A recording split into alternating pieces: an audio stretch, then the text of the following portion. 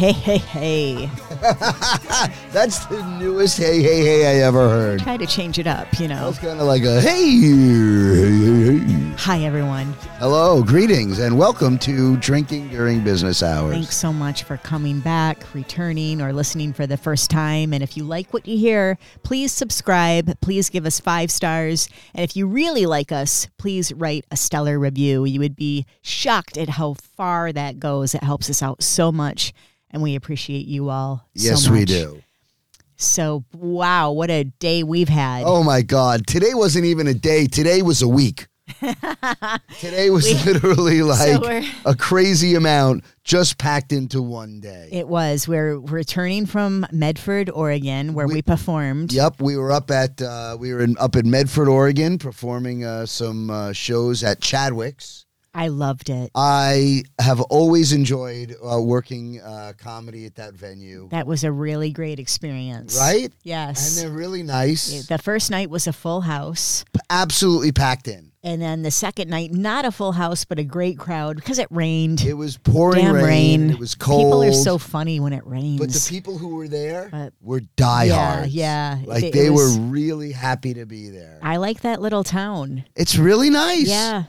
So we got up at 5 a.m. Today, right. We got up at 5 a.m. to get on a flight. To get on an early flight out of Medford so we can come back here. And for you wine lovers, we came back early today so that we could go to a champagne tasting event. Yeah. At our friend Glenn Knight's place in West LA called the Wine House. We had such a good time. Yes, we had a really good time, and we tasted some incredibly beautiful champagnes, and we shared some beautiful champagnes. Yes. So it's been a day, and here we are now at 5:30 in the afternoon. And now we're drinking some more. And we're drinking some more because it's business hours somewhere, and the show title says it all. We are drinking during business hours. And what are we drinking? Today, I'm very excited. We said we were going to drink this wine a couple weeks ago when we had Erica Rhodes here. Yeah, because we're doing this new thing where we're telling everyone what we're going to drink prior to the next episode. So you just can in go case, out. Right. just in case you want to drink with us. If you want to drink with us. So today, what we're drinking is the Rutherford Hill Sauvignon Blanc, and this is beautiful wine. Now, Rutherford Hill is a classic, iconic Napa, California producer, and they make very limited amounts of wine. They only do a couple of different varietals, and their Merlot is tremendously good. But today we're drinking their Sauvignon Blanc, and it's nice. Well, you are a Sauvignon Blanc lover. I like Sauv Blanc. It's one of your favorite white grapes. And I like Rutherford Hill. Yeah. They're authentic. Yes. They're authentic. All the wine that they make actually tastes like the grape is supposed to taste. So I really got to give it to them. Their winemaker is really, really good. The winemaker is really cool. And Michael Code.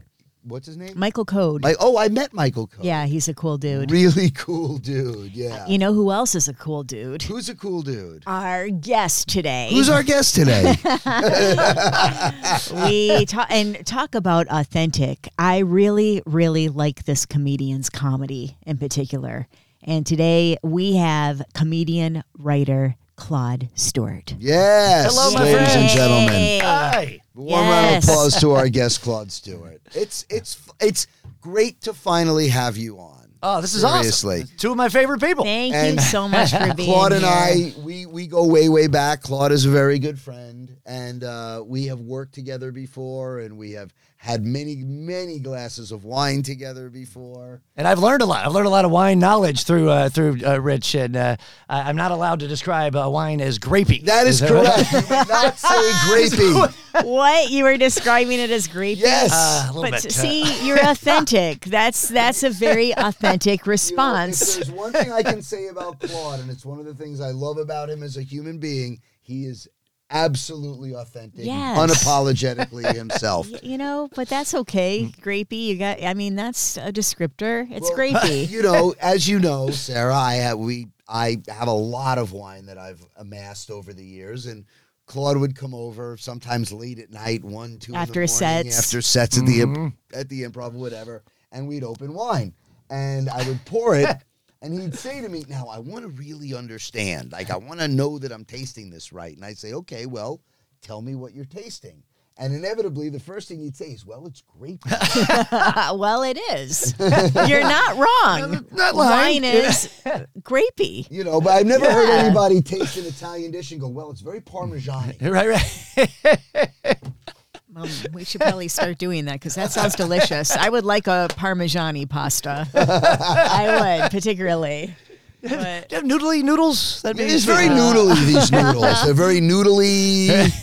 And they noodle around, and they're noodly. I think you possibly were the first friend that I met of Rich's when we started dating. Oh, that's awesome. Yes. Oh, yeah, that's true. That's right, because we met at your place, then we all did a spot, I think. Yeah. Right. Well, what a lot of people don't know, and I guess since we're very organic here on the show, is that when Sarah and I first started dating, we were very much undercover. Oh, yeah.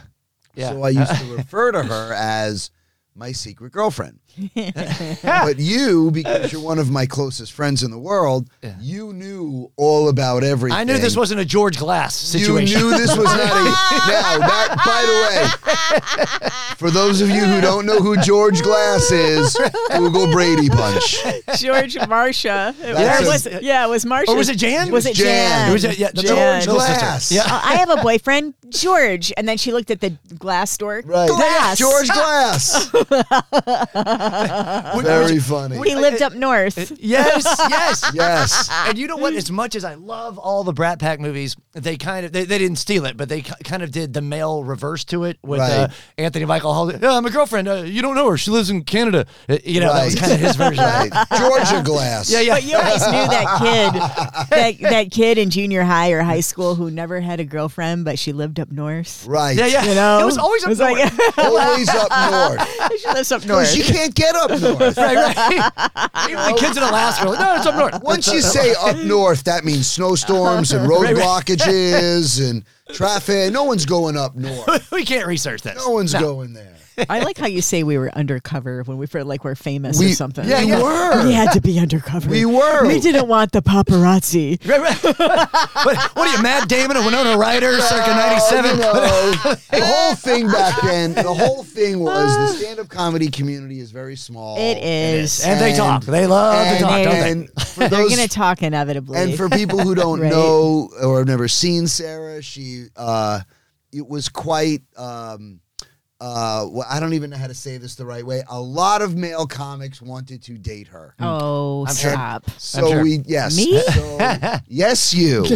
And we just decided, it's nobody's business what we're doing here, so let's not tell anybody. But I told Claude. Well, I was... when I met you and, knowing that how close you two are, it just kind of... valid. I mean, I already knew Rich was a great person, but you kind of helped to validate that. Like, because you do have to look at someone's friends, and they are who they hang out with. You are the company you keep. You're the company you keep. Yeah, there's a lot of truth to that. And that's why all my friends are male strippers and drug dealers. That's it. But Claude, my dancer name is White Lightning. But you have the best reputation for being a drug dealer, and but you do have a great reputation. I hear bookers constantly just rave about you. And well, I bribe very well, so you're easy to bribe. You are very easy to bribe. So let's go back to how this started. Now you two know each other, but we haven't really had this conversation of where were you raised? Oh yes, okay. For anyone listening who doesn't know me, which is most of you, I am originally from another country. Perhaps you've heard of it, Mississippi. That's another galaxy, dude. Control your jealousy. Where in Mississippi? It's MISSISSI. Yes, you got it. Nailed it. First time. That's correct. So Greenville, Mississippi, which is I'll tell you the cool thing about it. It was right in the heart of the Delta blues. So I grew up watching a lot of blues musicians. B.B. King lived in Indianola, which was 20 to 30 minutes from me, and it was awesome. I got to see him do a live show, free show, every summer. He would just come home. And, that's so weird because, with your love of Whitesnake. I love Whitesnake. Nobody would know that you were a blues guy. Claude's the first guy to put his fingers up in the air like, yeah! Here I go again on my own. Oh yeah. Coming down She's rocking the it. only road I've ever known.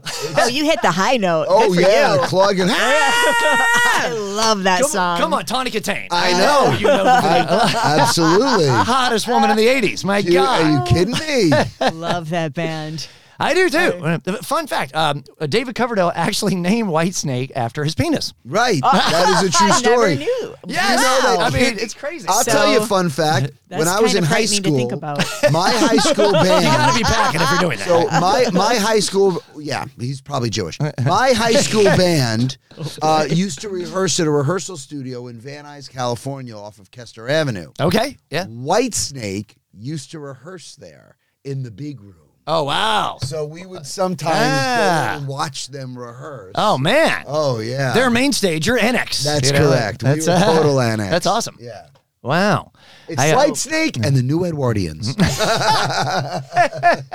But yeah, it was it's one of those things where and you know, look, I know Mississippi gets a bad reputation, but here's the thing: there's no middle ground there. Everyone, it's either rednecks or aristocrats. You know what I mean? And so there's nothing in between there. And by the way, I always tell people that look, when it comes to state education, I think Mississippi comes in 50th place most of the time. So it doesn't matter where you're from, we bump you up. You know. Yeah. But if you think about it, there's one form of state education I would say Mississippi has that no other state has, and they're the only state that properly teaches children how to count the time. Right? 1 Mississippi, 2 Mississippi, right? No other state can do that. Is that one of the first jokes you ever wrote? Be honest. No, but I do it on a cruise ship. I will do it on a cruise well, ship. that's a cruise ship joke, you know. I'm like, all right, 30 seconds to clean. Let's drag That's that an out. easy cruise ship. So were you a funny kid? Did you know you wanted to be a comedian? So yeah, I always knew like in some form I wanted to entertain. You know, like when it blew my mind the first time I saw a sketch on Saturday Night Live and then SCTV, and I was like, this is amazing, you know, and I became addicted. And then, you know, I always loved Johnny Carson, and I would watch the monologue and I would watch his guests, you know, and then I mean, I'm old school. As a kid, I was old school. I was watching Newhart, and I was watching like anything I thought that was funny. And then my grandfather had a clip of Jack Benny, and I'm like, this guy's a genius, you know, and I just, anything I thought was funny. And then I went through a Woody Allen phase where I just researched all of his movies. And so there was something inherent about comedy that just spoke to me, and I thought it was amazing. And I was the skinniest kid. I mean, I was athletic, you know. You're the skinniest adult. What are you talking about? I'll take it now. What do you mean? Oh, remember the pandemic? I was even skinnier in the pandemic because Your nickname is Lockpick. I'm looking at myself. I kind of look like a Q-tip as we're talking. I look like with my hair like this and my glasses. I look like a grown-up Jonathan Lipnicki from Jerry Maguire. Oh You yeah, do, actually. a little bit. Yeah. Right? Did you That know was a birds and cute dogs kid, can smell though. fear? A little bit. I could see He was cute. Yes. That was the cutest kid in Hollywood. Yes. So there's that, you know, Yeah, not totally. a bad thing. But what was it? Yeah. So I was like, you know, I was captain of the cross country team. I played tennis, but I really wanted to do comedy, and there were no outlets, you know, in Mississippi. I think when I was 18, There was the Comedy Zone in Biloxi because I used to work there. It was at a back casino, in maybe. the early '90s. No, it was in Biloxi, Mississippi. It was called the Comedy Zone. Yeah, so I didn't start. I started comedy in '95. Right. So I didn't. Yeah, I just didn't have anywhere to do it. And then my folks moved in 1990. Early '90s. They moved to Houston, and then I went to college in Dallas, and then I started in Texas, and which is a great place to start because there were 4 clubs in Dallas and 4 in Houston. I mean, Richard's been there. You know, at the time, I'm sure. You know, The Laugh Stop was still open in Houston at the time, and then the Laugh Shop, and the Laugh Shop. And then the last stop. By the way, no, this is totally true. And by the way, out of the Laugh Stop, the Laugh Spot, and the Laugh Shop, the Laugh Stop was the best of the 3. But then there was also the Improv Dallas and the Improv Addison. And you could pretty much do 1 or 3. Right. And, you know, my parents lived there, and I'm like, I might as well do 3 so I can, you know. So you got a pretty early start. I did, yeah. I was college kid or just out of college, and you know, I won the funniest person at SMU contest, which sounds more grandiose than it was. That, you know, there were 7 of us, and right before we did it, 6 mysteriously disappeared. Oh boy! No, but I mean, That's a cutthroat competition. So you basically followed Ended up in the alley. your great grandparents' Yeah. footsteps of eliminating the enemy. All right, hold on. They always fought for the good side. No, but I was probably the only one who really wanted to be a comedian, you know. And the judge was, you might know the judge. Remember the Chinaman? Do you remember him, Mark Britton? Oh my goodness! Yes, this is back when he was Mark Gracious. Britton, and he was a comedian who was at my school, and he was the knew judge. Mark Britton. Yeah. And he helped me get in because That's hilarious. Yeah. And he was like, go to the Improv, call these clubs, and you know. Wow, that's nice. So he kind of guided you and mentored you in That the was circle. cool. Yeah. That's really cool. And then 3 years later, I was like opening for him, and I'm like, all right, I made it. You know, I told my parents, they're like, do you have health insurance? I gotta go. I don't even have job insurance. Are you kidding me, Mom? This is show business. I don't have anything. I know. Well, dear, call us when you have health insurance. So he's imitating my mother, who definitely sounds like Scarlett O'Hara. That was a little more flow from Alice, but I was a little flowy. It was a little flowy. Kiss I love you, Margaret. Never go Oh, hungry kiss again. Margaret. I love Mississippi. It used to be part of my territory when I was in the wine industry in the southeast of the U.S., and I would go to Mississippi quite often, so I know a little bit about the culture. Oh, nice. They love the drink, and they do love wine there. Yeah. And, you know, so I kind of got along with them. Nice. I'm sure they thought you were just charming. Did they call you little lady? They Well, now, little lady. No. So they call everyone Bubba. Right. Yeah. So, and I wasn't getting it. Like I thought, so I was assigned to work with the sales rep, and I heard someone, refer to him as Bubba, and I thought that was really his name. Yeah. So I started calling him Bubba. and then, I really thought that was his name. And he kind of like looked at me because we just met, and I'm like, hey, Bubba, you want to get my bag? He's like, You want to get my don't call me that. But then he started calling me Bubba. And then Yeah, I got what? really confused. But yeah, everyone's named Bubba. Oh, yeah. Yeah. Yeah, there's Sort of and they love terms of endearment. Yeah, everybody's a sugar and a honey and a Yes. baby doll. Bubba to and, me you know. is a fat guy who will change your oil if you pay the extra 10 cents a gallon. Yes. That's Bubba. Or your cellmate. Or your Well, they all- cellmate, yes. They all kind of had that look, though. Yeah. But not you. You certainly. I would have never guessed. I don't He's know. more boo-boo than Bubba. Hey, boo boo. But yeah, It's true. Sorry, I brought up the skinny kid thing because I just remember growing up, like that's when when you're in your most awkward stage. Maybe not women, but men. I would say about age 13. You're in the very awkward. I'm kind of getting braces. I'm kind of not. Right. And I'm like, Yes. the hot girl likes me if I make her laugh, and that kind of came out of that. Right. Or I'm not gonna get my ass beat by the biggest linebacker if I make him. Yes. So I have to say, as a guy, yeah. I was always class clown, Mr. Funny Guy. Me too. Yes. And it's very interesting when all of a sudden you realize that, being funny makes the cute girls like you. Yes. Yes. It's a whole revelation. It can be an aphrodisiac, and I will tell Yes. this, and it's so funny. Heather and I laugh about this, my wife. But before I met It was her, wonderful, by the way. oh, I thank you. adore your She's a wife, big Heather. fan of both you. We love Beautiful, beautiful, charming woman. I will tell her; she'll love that. But yes, before I met her, I would I was just so busy with doing comedy. I pretty much would meet girls after a show, and then Right. I was explaining to her, here's why it works, because and it works the same for women too. But like, if a woman sees a man have a good show for let's say 30 minutes or more, that's essentially the equivalency of 5 good dates. So you already Yes, have, theoretically. and we all know what happens on the third date. In terms of, that's, by the way, let's do Right? the math. Let's do the math for the listeners. That's in terms of laughs per minute. yes, So consistent. If a woman comes to see a show and you do a really good show for 30 minutes, that means she laughed at basically 28 minutes of your jokes. So if you go out with a woman on a date and the date is 2 hours, out of that 2 hours, at least 30 minutes of it is going to be her laughing. So that's sort a of good way to works itself mathematically out. break it down. Yeah. Okay, Now, at the so same, I can tell you've worked a long time on this algorithm. Both of you.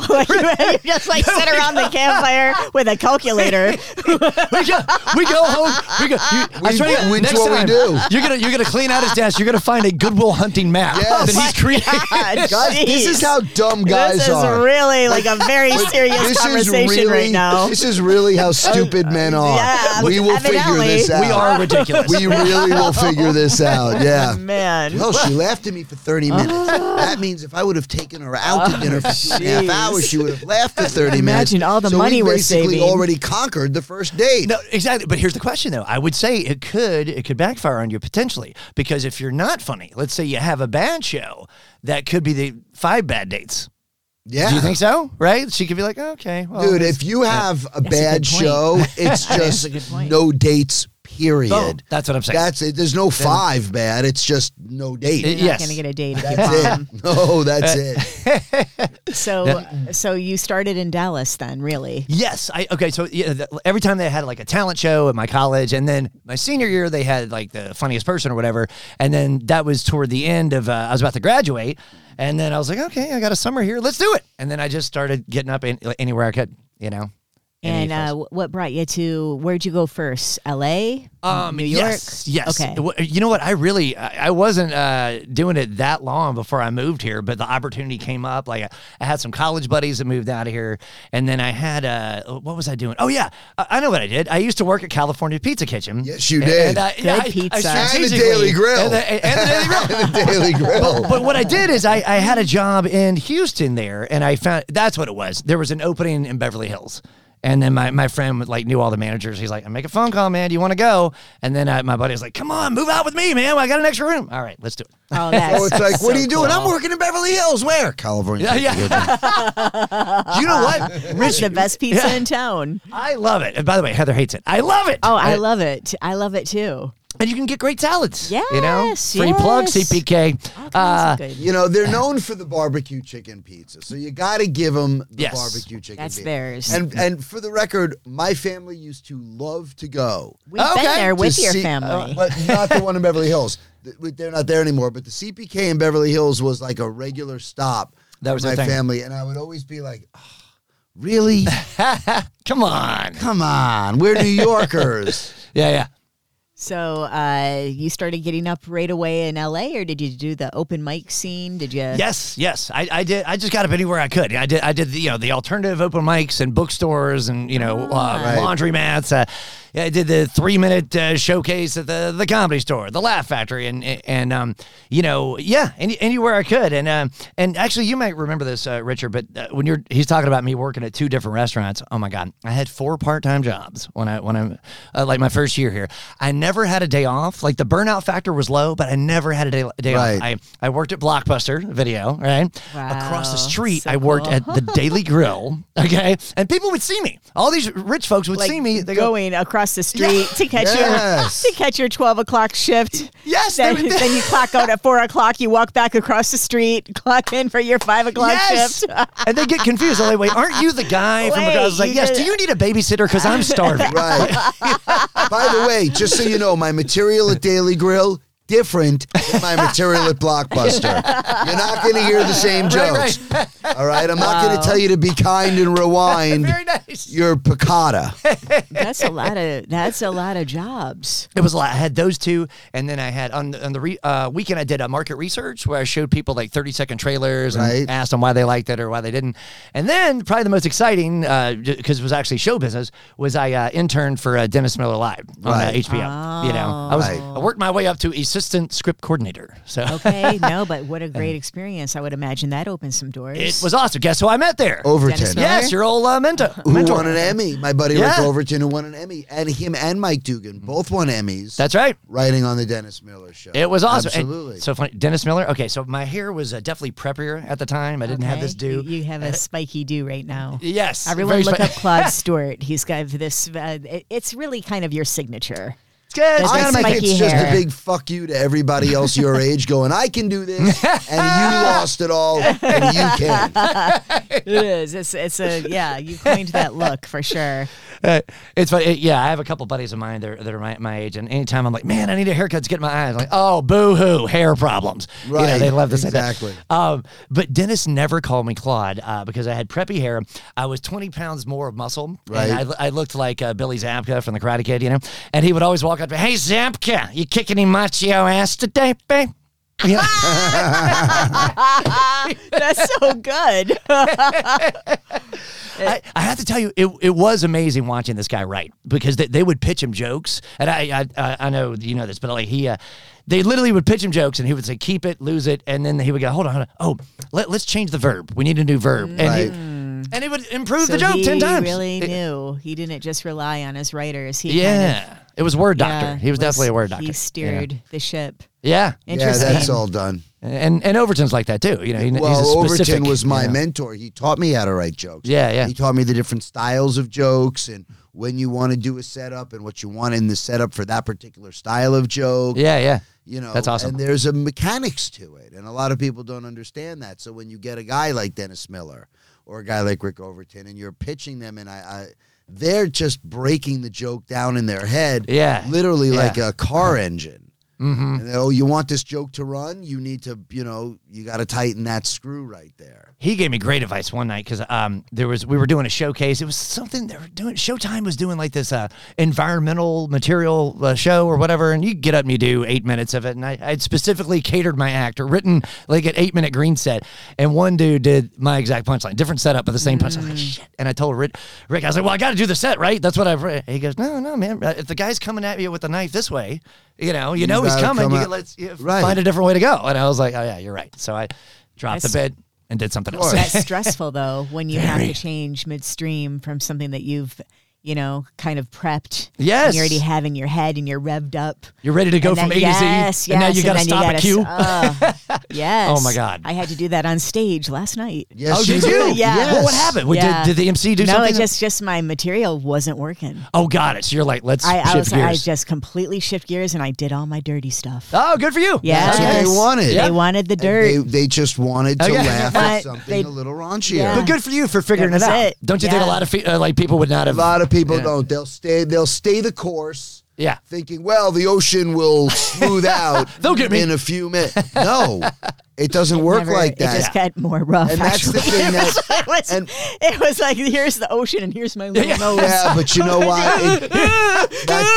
It didn't go on very long. You're like De Niro at the end of Cape Fear. Oh God. Oh, But that's something a lot of people don't understand about comedy. That's true. They think, well, just go on stage and you tell your jokes. But it's not like that. No. You have to be able to listen to and read not just the audience, but the room too. And sometimes it has nothing to do with you or any of the other comics. And sometimes the crowd and the energy in the room, and it just might be cold. And that's okay. And that's just part of it. And But just I'm part of learning it. that. And See, you just two have done keep it. talking. You've done it so Absolutely. much longer Just than me, so I'm still. I tell you, the greatest lesson, and I wish I knew this when I was younger. I knew it like once I was like on the road and stuff, but I wish I would have known that. I tell I mean, you're past this, but I like anybody who said, "Hey, Claude, what do you wish you would have learned?" Bad crowds don't know they're bad. Right. They don't know. They have no we clue. know because Right. we were comparing them to the last amazing crowd we had. The night before. Yes, and we're like, sometimes oh, God. the show before. Yes. Yeah, and we're like, the oh, 7 got o'clock pause break. versus the 9:30. Yeah. But they think they think, oh no, you politely kind of smile and nod, but us, we think that sucks, but they have no idea.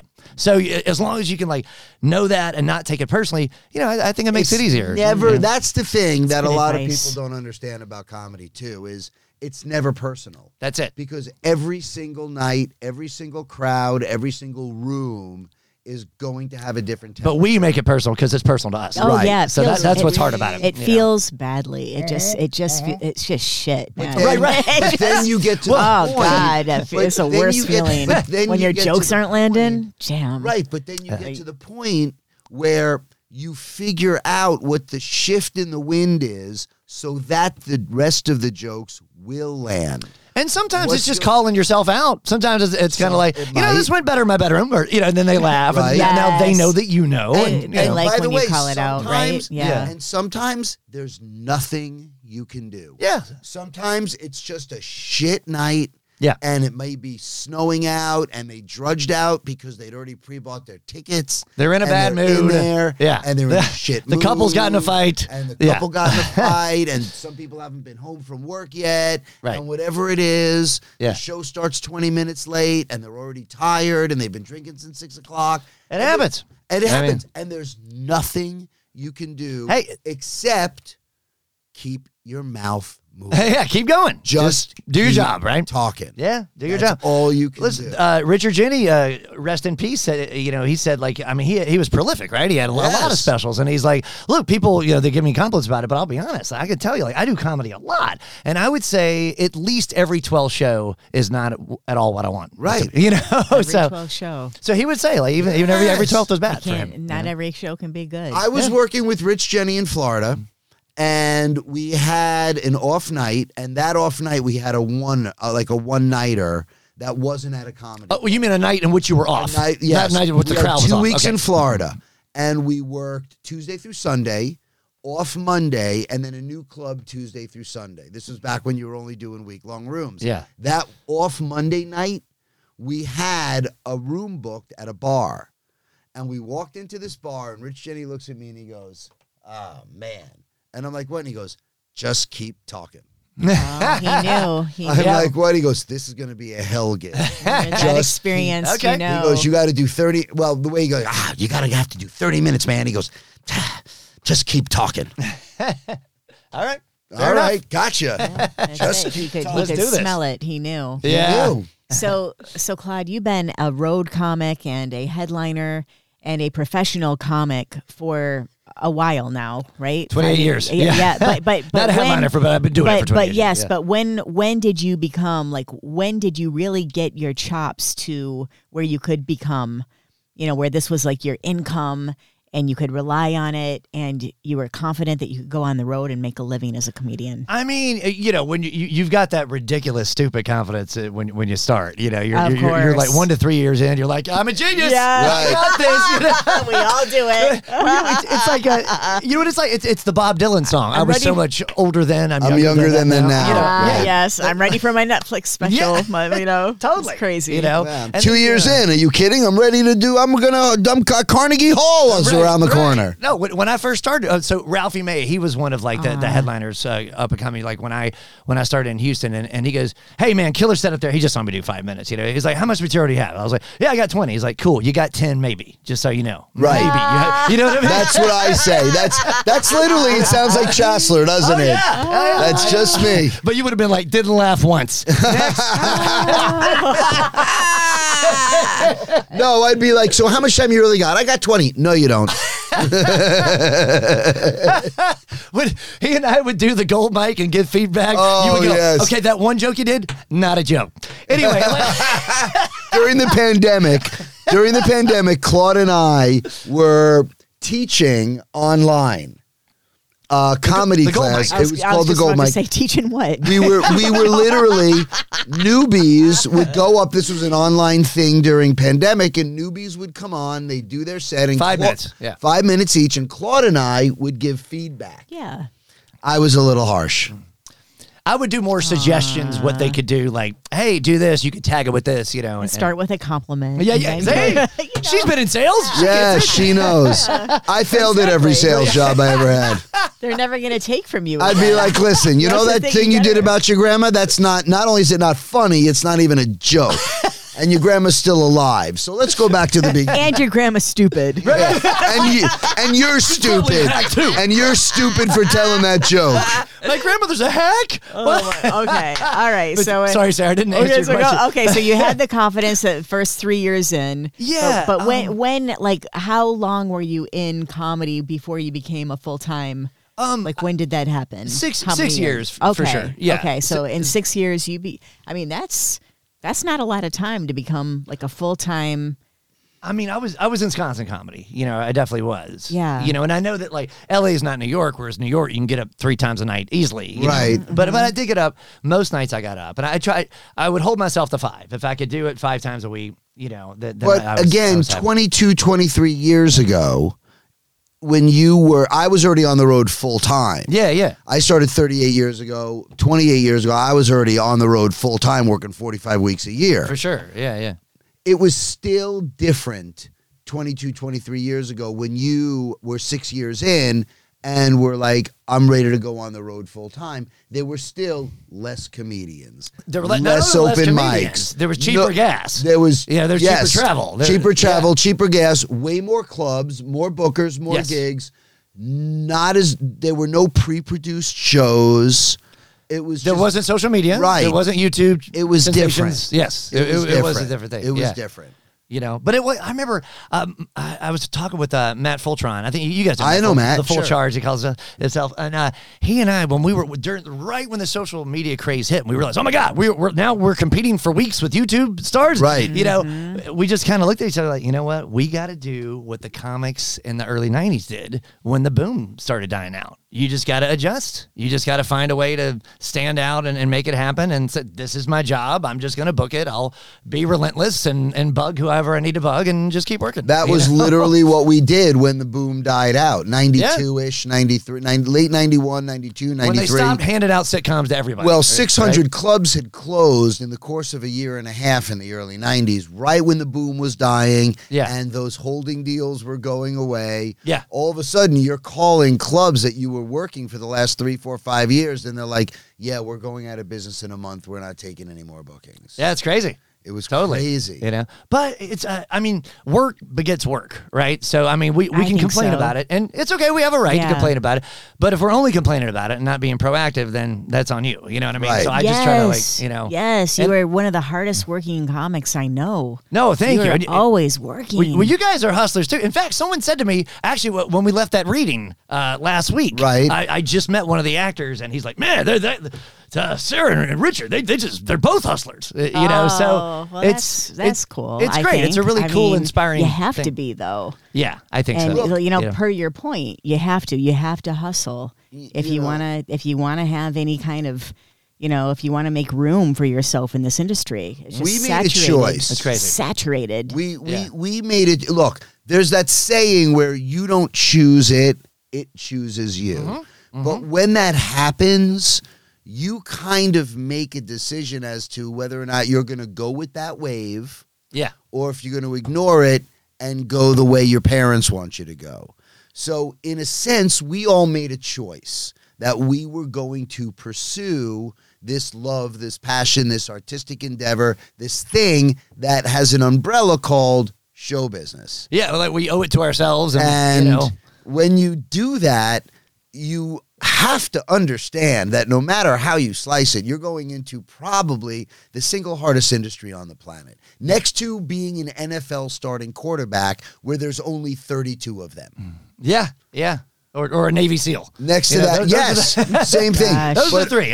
other than that, there's almost no industry I could think of that's harder than the entertainment industry. So you sort of don't have a choice. You kind of have to dig in and hustle. No, you really do. I remember when Heather got pregnant, and I ran into Eric Griffin, and we were kind of catching up. Hey, how you doing? What's going on? He's like, oh, dude, that's great. And he's like, so what's the deal, man? You know, what all's going on? You know, is she working or whatever? And I go, well, yeah, but she's got to take time off, and you know, it's pretty much me. Or he's like, so you're a comedian, and you're gonna support 3 people in LA. And I was like, yeah. I was like, good for you, because every guy I know that does that, she's a nurse or she works for Big Pharma. Right. Or like it's you know, Oh, Right. wow. But look at It's Eric true. Griffin. You know, look at him now. Yeah, I yeah. have no doubt that he's the breadwinner. He's in now that. a nurse working for Big Pharma. Yeah, he's saying. done very, very well. And in his spare time, he directs Netflix specials. Right. But yeah, let's talk about your other vocation, because you also somehow you segued into writing, and you do write for a show. Yes. So I had done a couple of Byron Allen's stand-up shows, you know, like, you know, Comics Unleashed. Right. And Comedy TV. I love that you know. show. Yeah, And yeah. You know, I'm a little behind. I'm super behind the 8 Ball on. I just started watching it. Oh, okay. And I'm like, how do you get on this show? Eric I know, it's like Peterkovsky. canceled, you know, like it was like, I'm Yeah, the totally answer is missed it. Eric Peterkovsky. He's the guy. That's the answer. And they're not shooting them anymore. No, they're off right now, I've- but they'll bring him back. I'm sure they'll. Yeah. Well, when they I'm do, into it. I'm I'm doing catching ones. up on it. Yeah. Oh, I want to see you then. So you were on a couple episodes. Yeah, yes. I think the first one, I did one, back in 07. I did one in 09. And then they had comedy.tv, and that was a little later.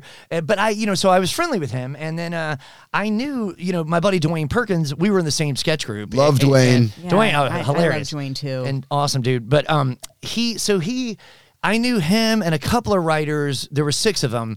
And in 2016, they were doing 6 episodes just as a test for this game show. It was called Funny You Should Ask, Mm-hmm. And they were just going to see what was going to happen. And then I ran it random. I ran into Eric Peterkovsky, at a show. And then and I go, hey, Dwayne, told me about that show. It sounds awesome. I didn't ask him or anything. And he just looks at me and goes, you want to write on the show? And I was like, well, yeah, what do I need to do? He was like, I'll email you a packet. He's like, look, I'm doing this to a lot of people, so don't get your hopes up. I was like, no problem, dude. Let me know what I need to do, And he emailed me everything on a Sunday, and I had to get it back to him Tuesday. And then I did, and I worked hard on it, but I sent it, and then I didn't really think much about it because I was like, I had to jump on a flight and do a tour, and it was, like Minnesota and Michigan, and it was freezing in February, and I was navigating everything. And they called me, and they're like, can you come in for an interview? And I was like, I can't. I'm on the road, but I get back Monday. They're like, come in Monday. Okay, cool. Ooh. And so I thought, all right, this is good. And I went in and they said, we really liked your packet. Let's go through it. And then as they went through it, I'm like, oh, I see what they're doing. They're making sure I'm not nuts. Right. And I can handle negative feedback, because they were like, that joke's worked. Now here's why this one doesn't work. Because on the show we did, and I was just okay, cool. So I made sure not to stab anybody with a stapler. Exactly. That's hard because you have such ownership. Yeah, you feel you get sensitive, and the jokes are your babies. You wrote them. Absolutely. Yeah. Right. But yeah, so that was back in 2017, and I was lucky enough to work through 2020, like midway through 2020, and then we pretty much were off for 2 years because they didn't know what was happening and everything, and then we came back, last year. So it's been it's been cool, and we're doing it virtually now. Okay, and what is it called? I'm sorry. Funny You Should Ask. Funny You Should Ask. Oh, it's Funny You Should Ask. Well, congratulations. Thank you. And we're gonna go. I definitely have to plug this. We are gonna go on CBS primetime, 7 to 9 p.m. on Saturday, December 9th. Right. 4 episodes, and then they're going to see what happens. So. Oh, that's so exciting. At which case, maybe they'll let me submit another package. Yes. Do you remember? You remember working? Claude actually worked with me on my submission for that show, and we put a great package together. We did. And thank you, Greg Wilson. So anyways, I will say that, listen, I referred, that was back, I referred not too many people, but everyone I referred, they just didn't take them. And I don't understand why, because everybody was perfect. I'm not using your name ever again. Only for the hair joke. That's amazing. That's a nice balance because, you have, the road comedy and you do cruise ships as well, from what I understand. I mean, you're everywhere. You do you do the country, you do cruise ships, do you perform for the military? Yes, I have. Let's see, I did. I did one. Yes, I did one. I haven't done one of those tours in a while, but I did the naval base in Coronado actually a couple weeks ago, and that was awesome. That was fun. Yeah, and then and so the writing, I would imagine, just kind of balances because you don't have to be on the road to that's nice because you can be just kind of home and spending time with your family, your incredible wife, and you have this beautiful son. Like you're doing it all. You have everything, man. He is fun. It's interesting working from home. It's like I have to kind of break it up, Like usually what I do is I'll work from like 11 to 3, and then I can be on daddy duty and take care of other things, and then that's why I'm up so late. And then like after dinner, after 9 p.m., often I work till 3 a.m. because that's when I can catch up. Right. So now, it's hard. But now let me ask you a question, because a lot of comedians like to act. Was that something that you had ever set your sights on? Thinking, I want to act, I want to be on a sitcom, or I want to do movies. Did you study acting? Was that something that was... Yeah, so I studied in college. I mean, I was in every play I could when I was in school, Right. And I would always try to go for the comedy, and then sometimes they would go, well, Claude, no, you're good at the straight man in this. And I was, all right, I'll be the straight man. And then I studied in college. I studied with a great teacher, who I love. He's out here. Stuart Rogers is his name, and he came from Playhouse West. That was his background. Sure. But I mean, he loved Stella as much as he loved everything else. He was a fan of, if you're good at what you're doing, he's like, what I like to do is I look at the actor and I go, what do they need? How are they going to respond? But so I really liked his kind of out of the box thinking. But I was studied with him for 5 years, and then the road stuff just really picked up, and I'm like, I got to go where the money is. I do know it takes you right out of that thing. Because, I mean, and I still do act, but I'm not like, I mean, I'm just in a situation where if I get a tour, I got to take the tour. Yeah. So. Well, it's I did see you in a short though, and you were great. Oh, thank you. Yeah, we went to the premiere. You had and it was on the big screen, and man on bus. You were great. The pissed off white guy in the man on bus. But I just really, you really are someone to, every comedian should, I like you really are kind of the goal of. It's hashtag goals, because like you're so balanced and you're doing it all, because a lot of comedians I think they feel like they can't do anything but comedy. They can't have a girlfriend, they can't have a wife, they can't have a partner, they can't have, it's just, but you have the family. You have the, you have the stand-up, you had the stand-up comedy career, and you're a writer on a TV show, and it's really commendable. It's that's the goal. No, much appreciated, my friend. Thank you. And it's interesting to hear you say that, because I know comedians who go, I can't be in a relationship, I'm not as funny. I'm like, well, then you're nuts. You know what I mean? You're totally funny can. Or you're not funny. It doesn't matter if you're in a relationship. Yeah, I mean, it only gives you a greater pasture to pick jokes out of. I think so. I've seen you're you either guys, funny or you're not. Since both of you met, I've seen both of you create some awesome material just off your relationship. That's all. I mean, it doesn't make you less funny. It gives you more material. Funny is funny. You're either funny or you're not funny. If you're a good comedian and you're funny, any situation you're in, you'll be able to derive jokes out of. Oh, listen, my wife and son, they've given me so much by accident. This is just yesterday. I'm not even making this up. Yesterday, we're talking, and she kind of shelters him a little too much with the movie. She's like, a lot. Not Jurassic Park. That's too crazy, Right. And I'm like, oh, yeah, he doesn't like dinosaurs. I know. What kid likes dinosaurs? Come on. So basically, we were talking, and she goes, well, I don't want him to watch that one movie. I'm like, but it's all kids. It's like a G movie of kids. She's like, yeah, but the way they talk to each other is unkind. I'm like, honey, the way you talk to me is unkind. Right. That's a joke. I'm like, thank you, honey. That's a great joke. Exactly. And it's true. So yes, you're right, Sarah. I really admire where you are. I admire your path, how you got there, how you're here. And Thank you. Yeah, and thanks for sharing your story. I just admire you being here on time today. you beat us, actually. You had to wait. Really admire you for your punctuality. I showed up way too early, for those of you not listening. But everyone, check out Claude Stuart. I mean, your comedy is excellent, and you're so hardworking and successful, and but where can they find you, Claude? Oh, yeah. Claude Stuart? So ClaudeStewart.com. My name is spelled with an E, so it's CLAUDE. The last name is Stuart, is STUART. I have two specials that are on right now. On Dry Bar, I have a special, and then on Tubi, I have a special. They're totally different. My hair's down on the Tubi. Oh, boy. Were you as funny with your hair down? You guys be the judge. But I mean, does that affect you? Like, you know what, it does, but I have to start off with a joke about it and then go from there, I used to do, when I first started, I used to go on stage with this jacket that was white and black speckled.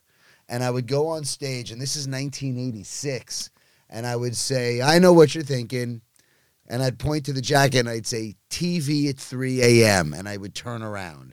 And it would look like your television set when the station would go off from broadcasting. Oh, yes. And you would just get the fuzz. And that's what the jacket looked like. Nice. Now, that doesn't work, of course, because stations don't go off the air anymore and you've got cable. Right. But I know that feeling of needing to have that opening line thing. Yeah. When you first get on stage. But I also know when my hair's like this, I know that's what they're looking at. Right. So I have to say something. Yeah. The hair itself is the setup. Yeah. When you go on stage, you've already done the setup without saying anything. That's a good point. So that's a really good one. Kind of just are open to let a punchline out. Yeah, just by walking on stage. Just by walking on stage, the setup's already been done. Yeah, and you know why I started this, actually? I used to have longer hair, and I would watch myself on stage, and I go, I would like blow it out of my face, and I would do that. I'm like, God, that's annoying. So I started spiking it. Gel it up. Yeah. And that sort of became a thing. It did. It's Because people will always go, oh, your hair's, because you and I go out and we hang out and we'll go, like, say, to the Improv one night, whatever, and someone will look at you and they go, oh, your hair's not spiked. Yeah. You didn't have a show tonight. Whoa. Damn it. Yeah, it's your trademark. So, yeah, everyone check out Claude Stuart. And so that's Instagram, Facebook. Are you on Threads, X? What else? Yeah. Oh my Everything gosh, will pop. everything, If you just right? type in Claude Stewart, it'll pop up. Yeah, It's all there. YouTube, And it's on the website. Yeah, Yes, all on your YouTube. website. And is there anything you want to plug? Well, your show is going to be on CBS. Yeah, so please watch Funny You Should Ask, December 7th from 7 to 9 p.m. And I've got a Tubi special, a Dry Bar special, and hopefully you'll be hearing about these movies that I'll be producing soon. We're keeping our, by the way, you and I both are doing some producing on the side as well. And, it's funny how you're writing a book, Sarah. Like, everybody's got stuff that we do, not just the stand-up. That's what's cool. We're all like Renaissance people. Yeah, you have to be. You have to be. And you've got some really, really cool stuff and, like, some really cool irons in the fire right now. Thank you. So do you. Yeah, and thank you. And I'm keeping my fingers crossed for you. And hopefully, next time you come back, you'll be able to share with the listeners, Yeah, let's do a part 2. Yeah, I'm thinking let's pop some champagne and celebrate next time. Well, I was going to say, no doubt. But the 4 of us need to have dinner. Yes, again, let's do absolutely. that. Yes. I'll tell you. I'll tell you been about a as soon as year. we get off here. So yeah, I don't want to say it on the air just in case one of my stalkers. Thanks so much for stopping Dude, by. can I ask you a question before we end? Yes. Sure. Do we have a couple minutes? Yes. I just have to ask him. So tonight we're drinking a Sauvignon Blanc. Yes. I'm going totally off topic. You and I have had a lot, and I mean a lot of wine together. Absolutely. Over the years. You're generally a red guy. Sure. 100%. For the most part, Yes. you're generally a red guy. Generally, yes. How are you enjoying this particular wine tonight? I dig it, and I don't know why. I'm closing my eyes, and I'm imagining, Like I told you. like I'm wearing, I don't know why. I'm wearing a long sleeve white button-down shirt, Right. khakis. I'm sitting on a picnic table. I'm overlooking that. It's a sunny, beautiful day. That's a very. But you know what? That's an actual great descriptor because this is a very crisp, very clean. You got the crisp white shirt down Wine. with the khakis. This starched, just Yeah. ironed. Yeah, this Rutherford Hill Sauv Blanc is a very crisp, very clean, very pure expression. It really, really is. But do you find it grapey? I was going to say, I find it grapey. Now, Sarah, if I do, does that make me a grapist? Because I do not. You know what? Do not be a grapist. Yes. Hashtag grapist. All right. Thank you so much for stopping by. Thank you, guys. Dude, Excited thank you for coming in. This has And been you really see fun. how fast this goes? I know. I look up. I'm That's like, why what? you 50s? got to come back. It's please. never I enough will. time.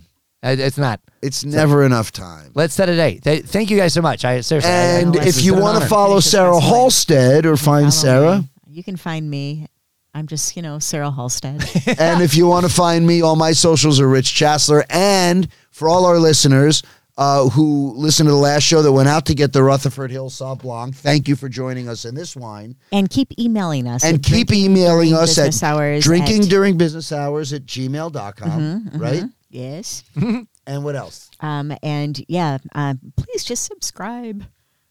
Yes, 5 subscribe. stars. 5 Yes. stars. Subscribe, 5 stars. It takes a nanosecond. Just, And you know what else we've never said to the listeners before? And we have a pretty fair amount of listeners now. we do. If there's a wine you love that you would like for us to taste on the show, Yes. Oh, that's a great idea. Yes. Yeah. please write in That's cool. drinkingduringbusinesshours at Yes. gmail.com and let us know what you're drinking. The experts will let you know. Yes. And we would be happy to grab that wine. Even if it's $2 chuck. It it's doesn't funny. matter. It's It makes funny. no difference. Yeah. It could be No, boxed hey, wine. It entertain doesn't us. matter. Yeah. Turn us Yes. on to something we're not drinking and share it with Oh, us as oh. much as we're sharing with you. What are we drinking next time? Ooh, good question. Yes. We almost forgot. What are we would you- drinking next I don't time? know. What do you want to drink? Champagne? It's Yeah, almost I the think we should- holidays. Okay, this is what I think we should drink.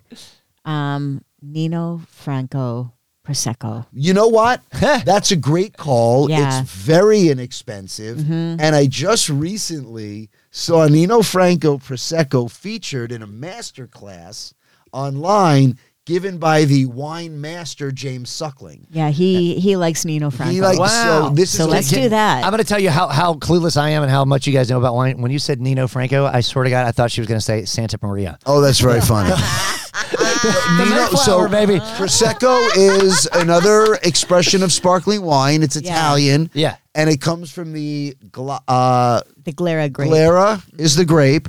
And But Nino Franco's DOCG, it's incredible, and it's really it's good. really inexpensive. And it's super inexpensive. What a So- wonderful holiday. Well, and when I say sparkling. inexpensive, less than champagne. Well, You know. yes. But I mean, Fair. it's what, in the Fair enough. 20s, right? Yeah, So it's yes. in the 20s. So it's not that expensive at all. And we would love to share a bottle of Nino Franco with you guys. So Let's do it. I think that's Let's what do we'll be it. drinking Hey. on the So next we'll do episode. it next time. And thank you so much for tuning in. And we will see you hear you.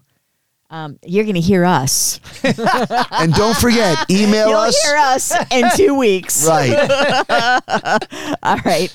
We'll hear you then. Oh, and one more You'll shout hear out. us then. Hold on. We got to give a couple shout outs really quickly. We got to give a shout out to Riedel Glasses, as always, and they're going to be supplying us with some more glasses for the show, so they'll become a you. partner. Thank you, Pretty to Easy. Riedel. And thank you to Pretty Easy Podcasts, who edit and produce our show. That's awesome. And And that's it. Everyone else can. everyone else can go fuck off. That's it. Thanks for listening, everybody. We love you.